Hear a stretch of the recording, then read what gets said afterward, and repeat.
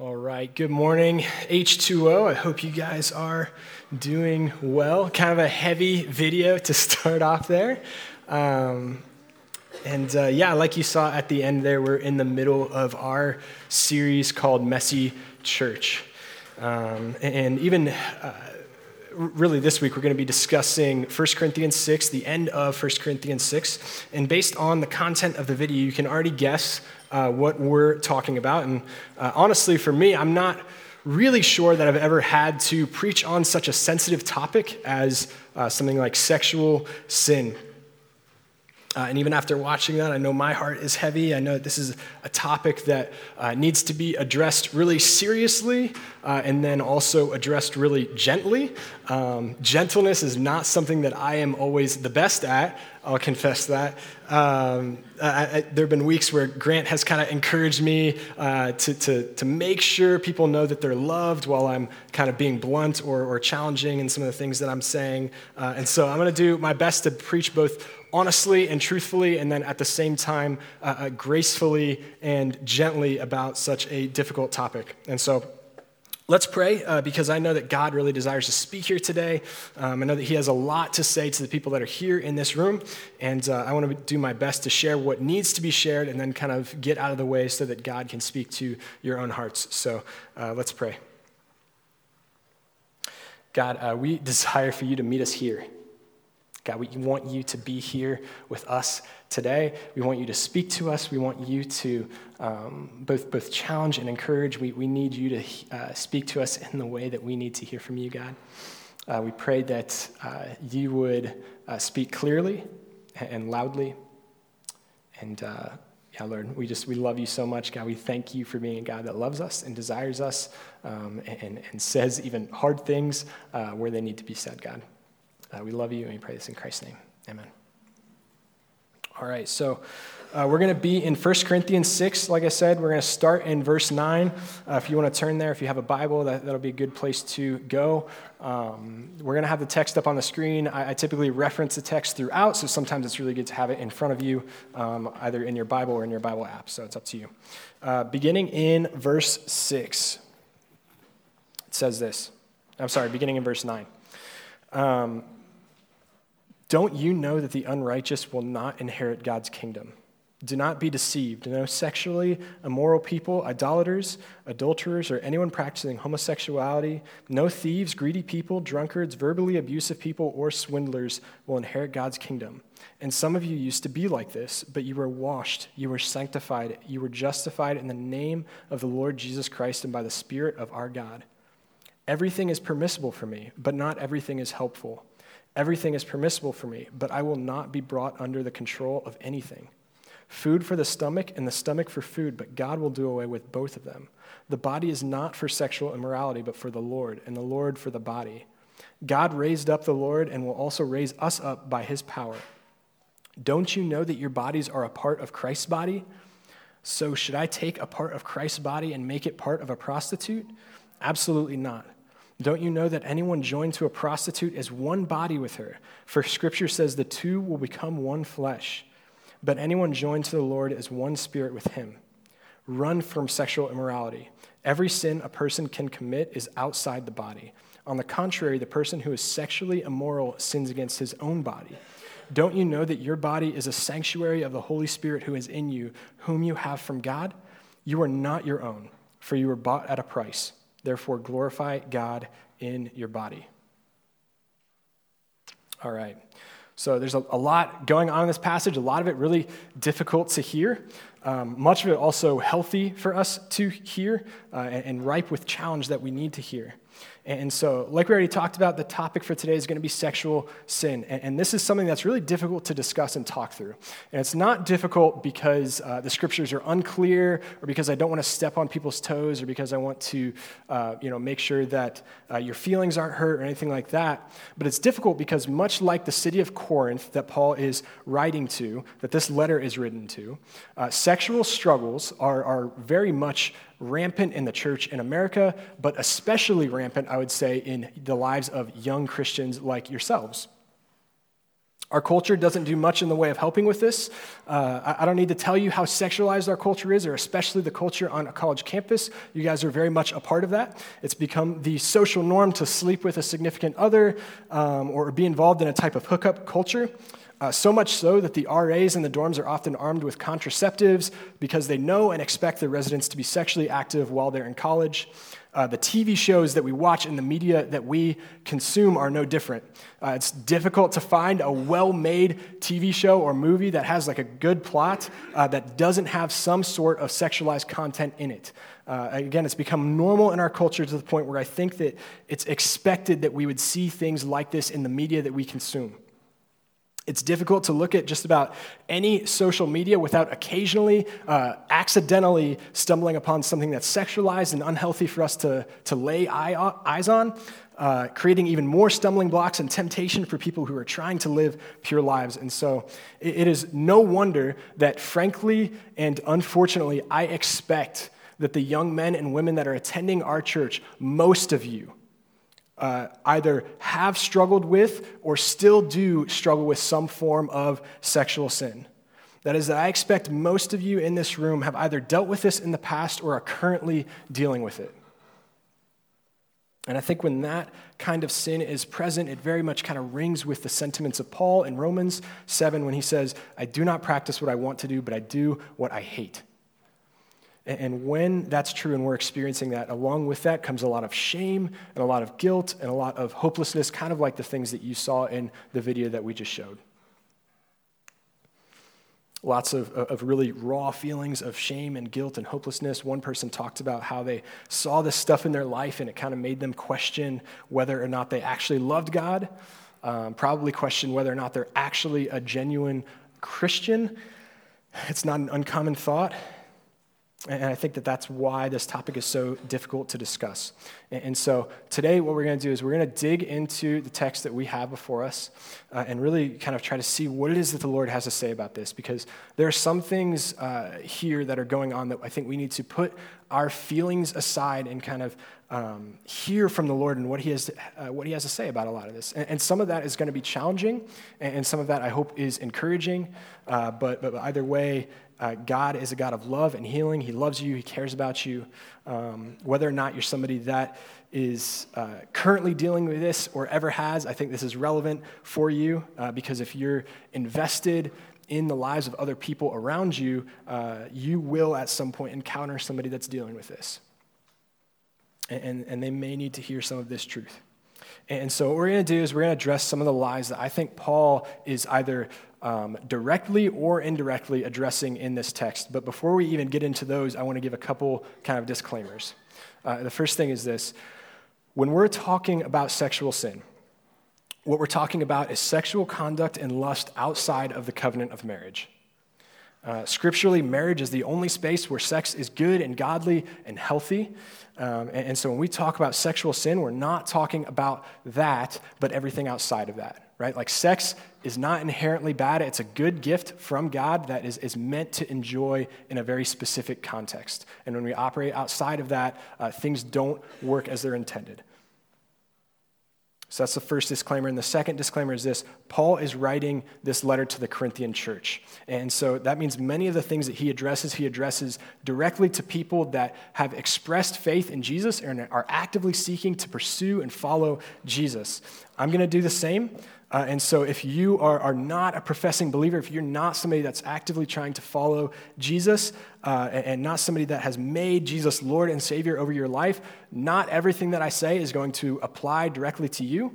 And so just be aware of that, but that may be able to even help you understand and see what the Christian life looks like, if that's where you're at.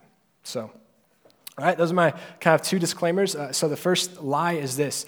Everything is permissible. Everything is permissible. That's lie number one. And so another way to put it is that your sin is okay. And so you might be in this space if you are really apathetic to the fact that something like this exists in your life. You don't make active choices to run from this, to fight this kind of sin in your life. The Corinthian church had this saying that isn't entirely false, but also isn't entirely true. And Paul kind of quotes it in here. They say, everything is permissible for me. Some translations say, all things are lawful for me. And the reason they said this is because they understood God's grace to be something that covers all. And so by that rationale, they felt like, I could do whatever I want, right? And it seems that they were using this kind of logic and this mindset to really, in a way, abuse God's grace. Paul kind of addresses this by sort of getting at the idea, saying like, yeah, you're not entirely wrong, but you're also not right, really. And so he quotes them by saying, everything is permissible for me, but not everything is helpful. And he says it again, everything is permissible for me, but I will not be brought under control by anything. And so he's pointing out that, yeah, in a way, you're right. Like, you're not totally wrong. If you're in Christ, God is forgiving of your sin. That's true, right? His wrath was poured out on Jesus. That's true, but we ought not to abuse that grace that's given to us and live in our sin and be okay with our sin. We ought to be warring against it. First, because it's dishonoring to the God that we love and serve. Right? That God died to free you from these things, right? And so we ought not to just be okay with them in our lives. But then second, because these kinds of sins don't do any good for us, right? Like, sin isn't good for our lives. Like, God didn't create us to function with sin in our lives, right? Like, the reason certain things are sinful aren't just because God's trying to, like, take away your fun or something like that, okay? Like a major reason why they're sinful is because they're not good for you. God didn't design you to work that way. And so Paul even goes on to explain how sexual sin is especially harmful to us because it's sinning against our own body. Right? And so he's not saying, hey, like, this is worse. He's not saying sexual sin is worse than other sins, but what he is saying is that affects us very differently than other sin. Okay? It has a different effect on us. It's not necessarily worse in the eyes of God. And so he even quotes Genesis by talking about how in marriage, and in this case, sex, because sex is intended to be in the context of marriage, that the two that partake in such a thing will become one flesh. He's quoting that from Genesis. And so there's this strange and unique connection between our spirit and our body that makes it so that when we sin against our body, it seems to affect us in a very different way. I don't know what that looks like, right?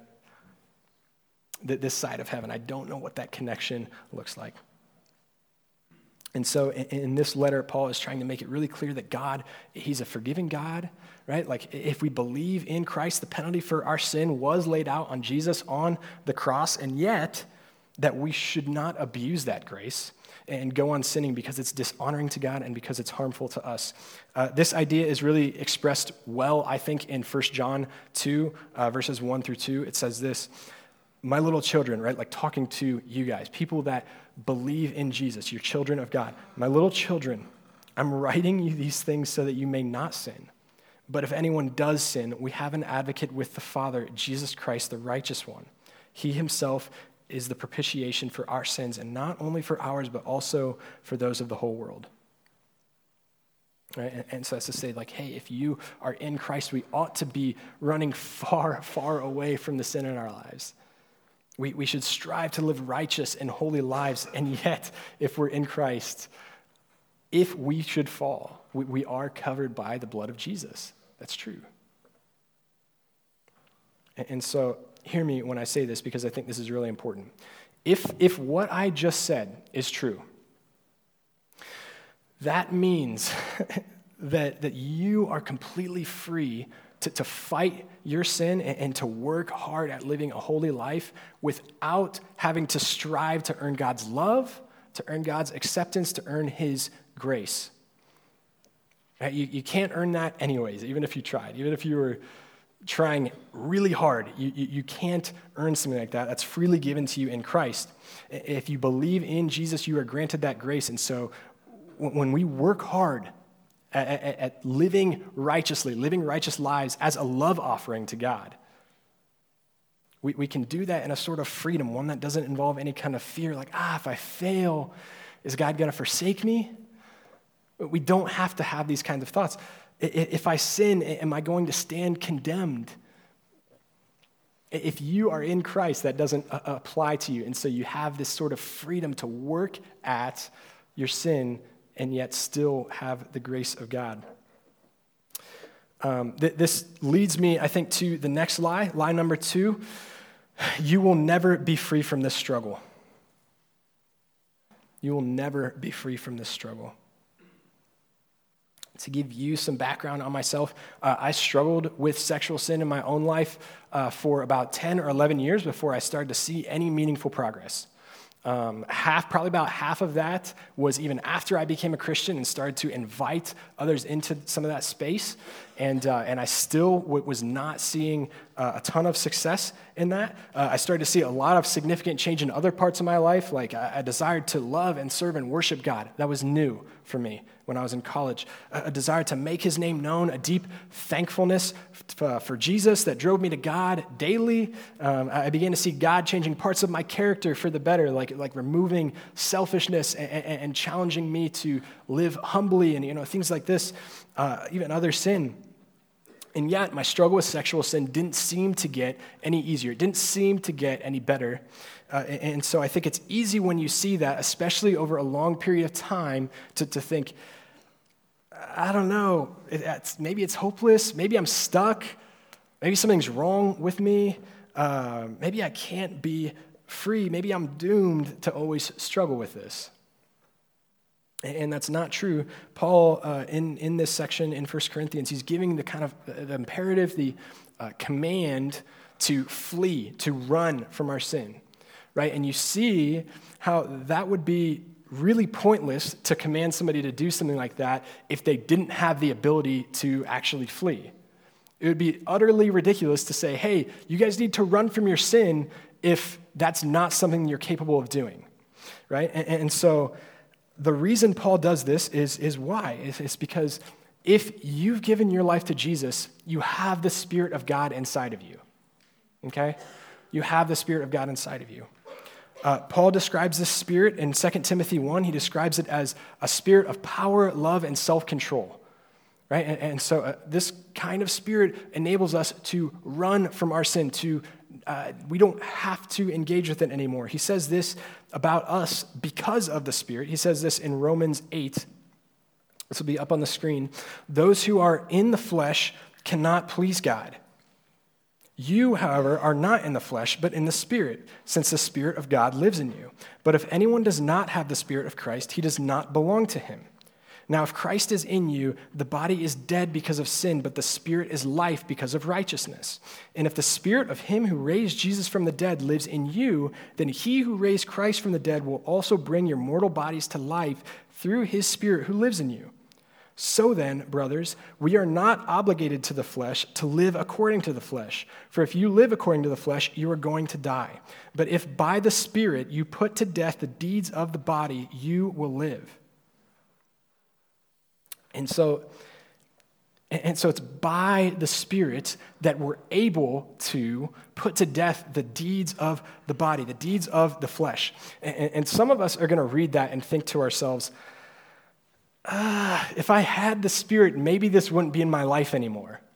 Maybe I wouldn't be struggling with this anymore if I were really a Christian. Maybe this wouldn't be an issue in my life if I truly had the Spirit. And listen, I know men and women who, upon being saved, struggled significantly less or not at all with sexual sin upon being saved.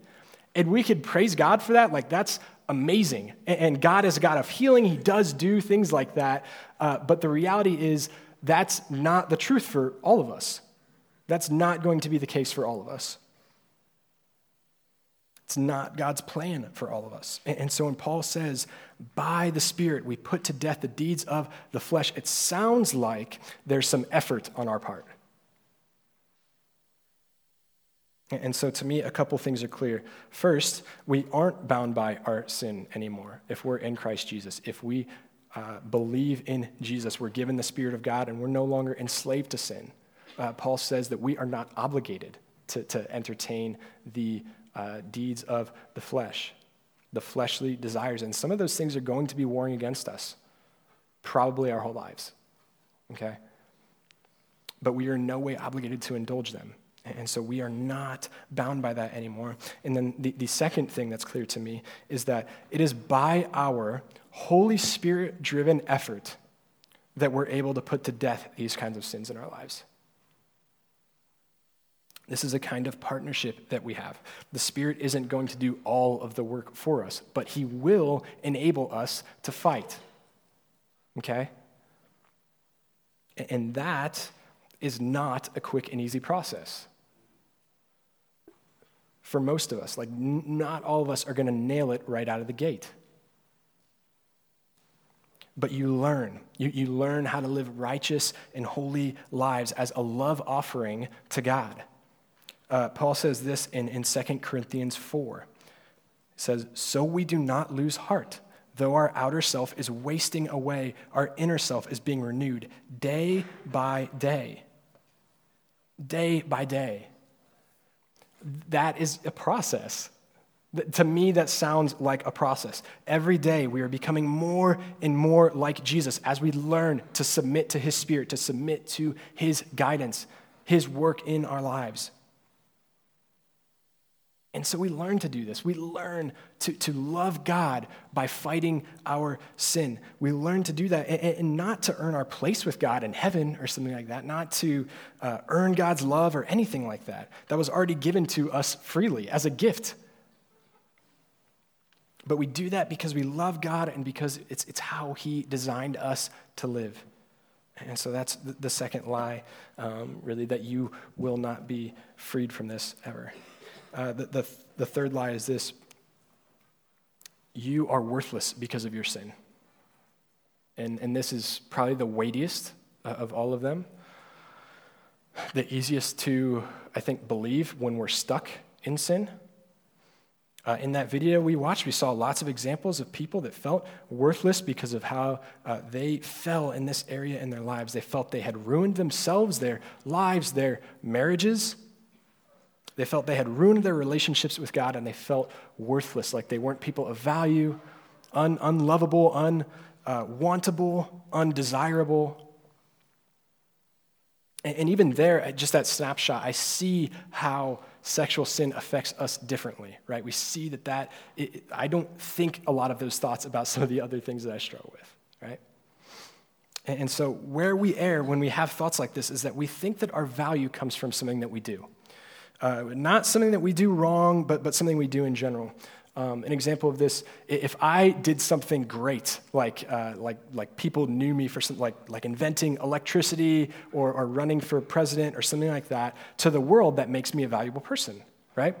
I'm adding value to the world, and so that makes me valuable. When someone famous for something dies, the whole world knows. It blows up the news. Some people mourn for a person that they don't even know because of something that they did and something that they thought was valuable, all because they were a valuable person because of what they did. But this is not what the scriptures teach us. The scriptures tell us that even our good deeds are like filthy rags before the Lord.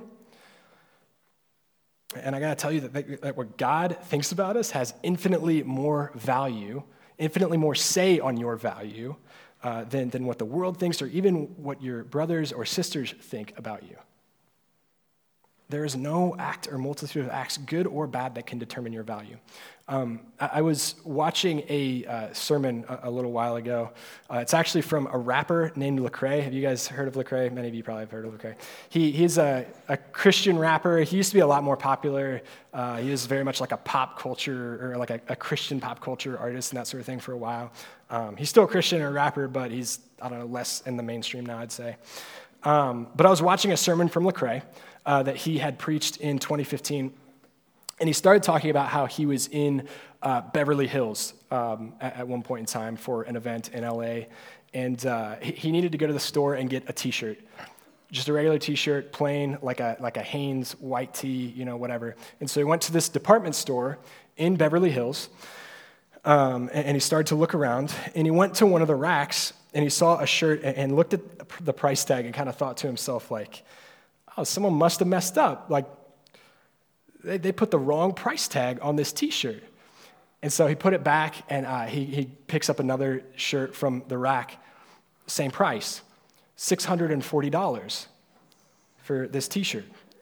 And so he's thinking to himself, what kind of gold fabric is woven into this t-shirt that makes it cost $640, right? What kind of what kind of Hanes beefy tee is this, right? And so he went up to the clerk, and he asked him to explain. He's like, why does this shirt cost $640? Like he's like, I need to know what's going to happen if I put on this t-shirt. Am I going to does it have some kind of strange healing powers in it? Am I going to become like a super mutant or something like that if I put this t-shirt on? Is there some kind of material inside it that makes it so expensive? And the clerk was like, no, it's just cotton. It's got like a little bit of polyester in it. And so he's like, so help me understand, why does this shirt cost $640? And the clerk was like, it's the designer, man. He's like, the designer's name adds value to it. It's valuable because of who designed it. And the clerk was like, do you understand that you're valuable because of whose name is on you?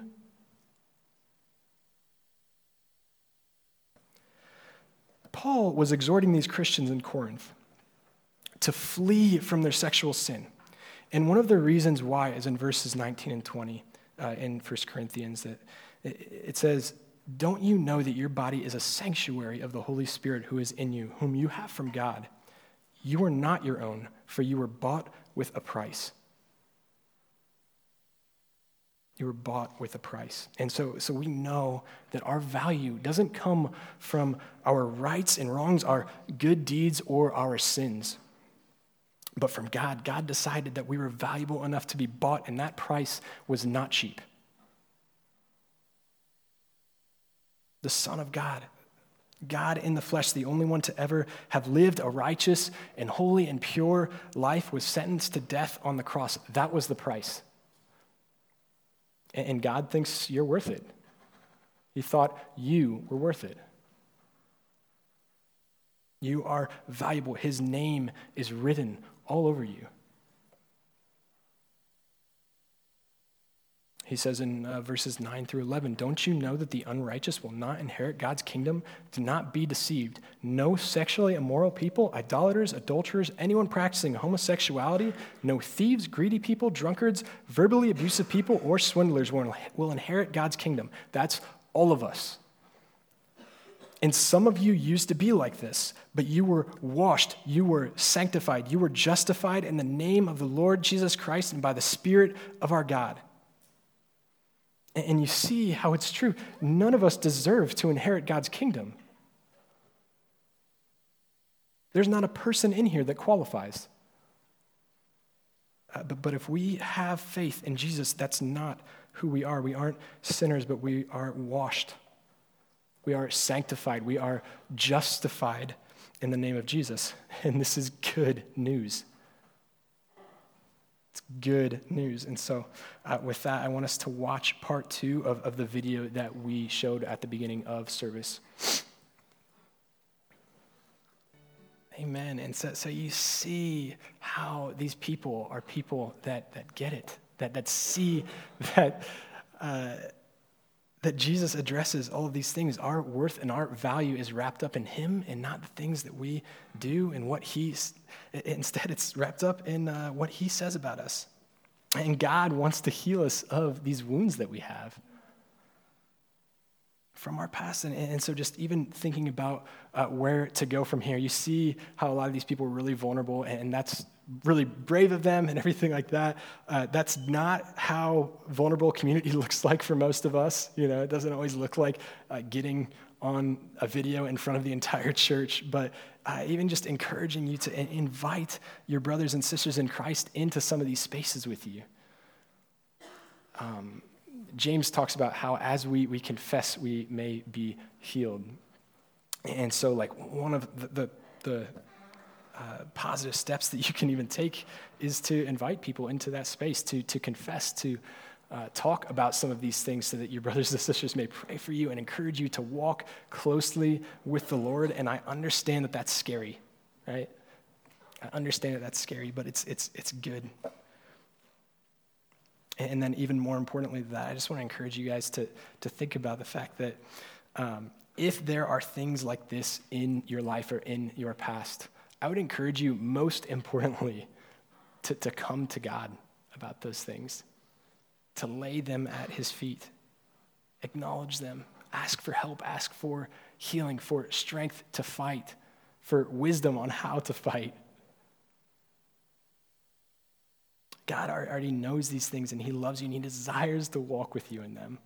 And so we have an opportunity to respond to the love of Christ that was laid out on the cross for us. You know, if you haven't already, you can invite Jesus into your life, confess and repent and believe in him for the forgiveness of your sins. He loves you. Only through Christ and through his Spirit can we be made free to walk in the newness of life. I want to end on this in Isaiah 53:5. This is about Jesus. This is about Jesus on the cross. It says this, "But he was pierced because of our transgressions, crushed because of our iniquities. Punishment for our peace was on him, and we are healed by his wounds." Let's pray.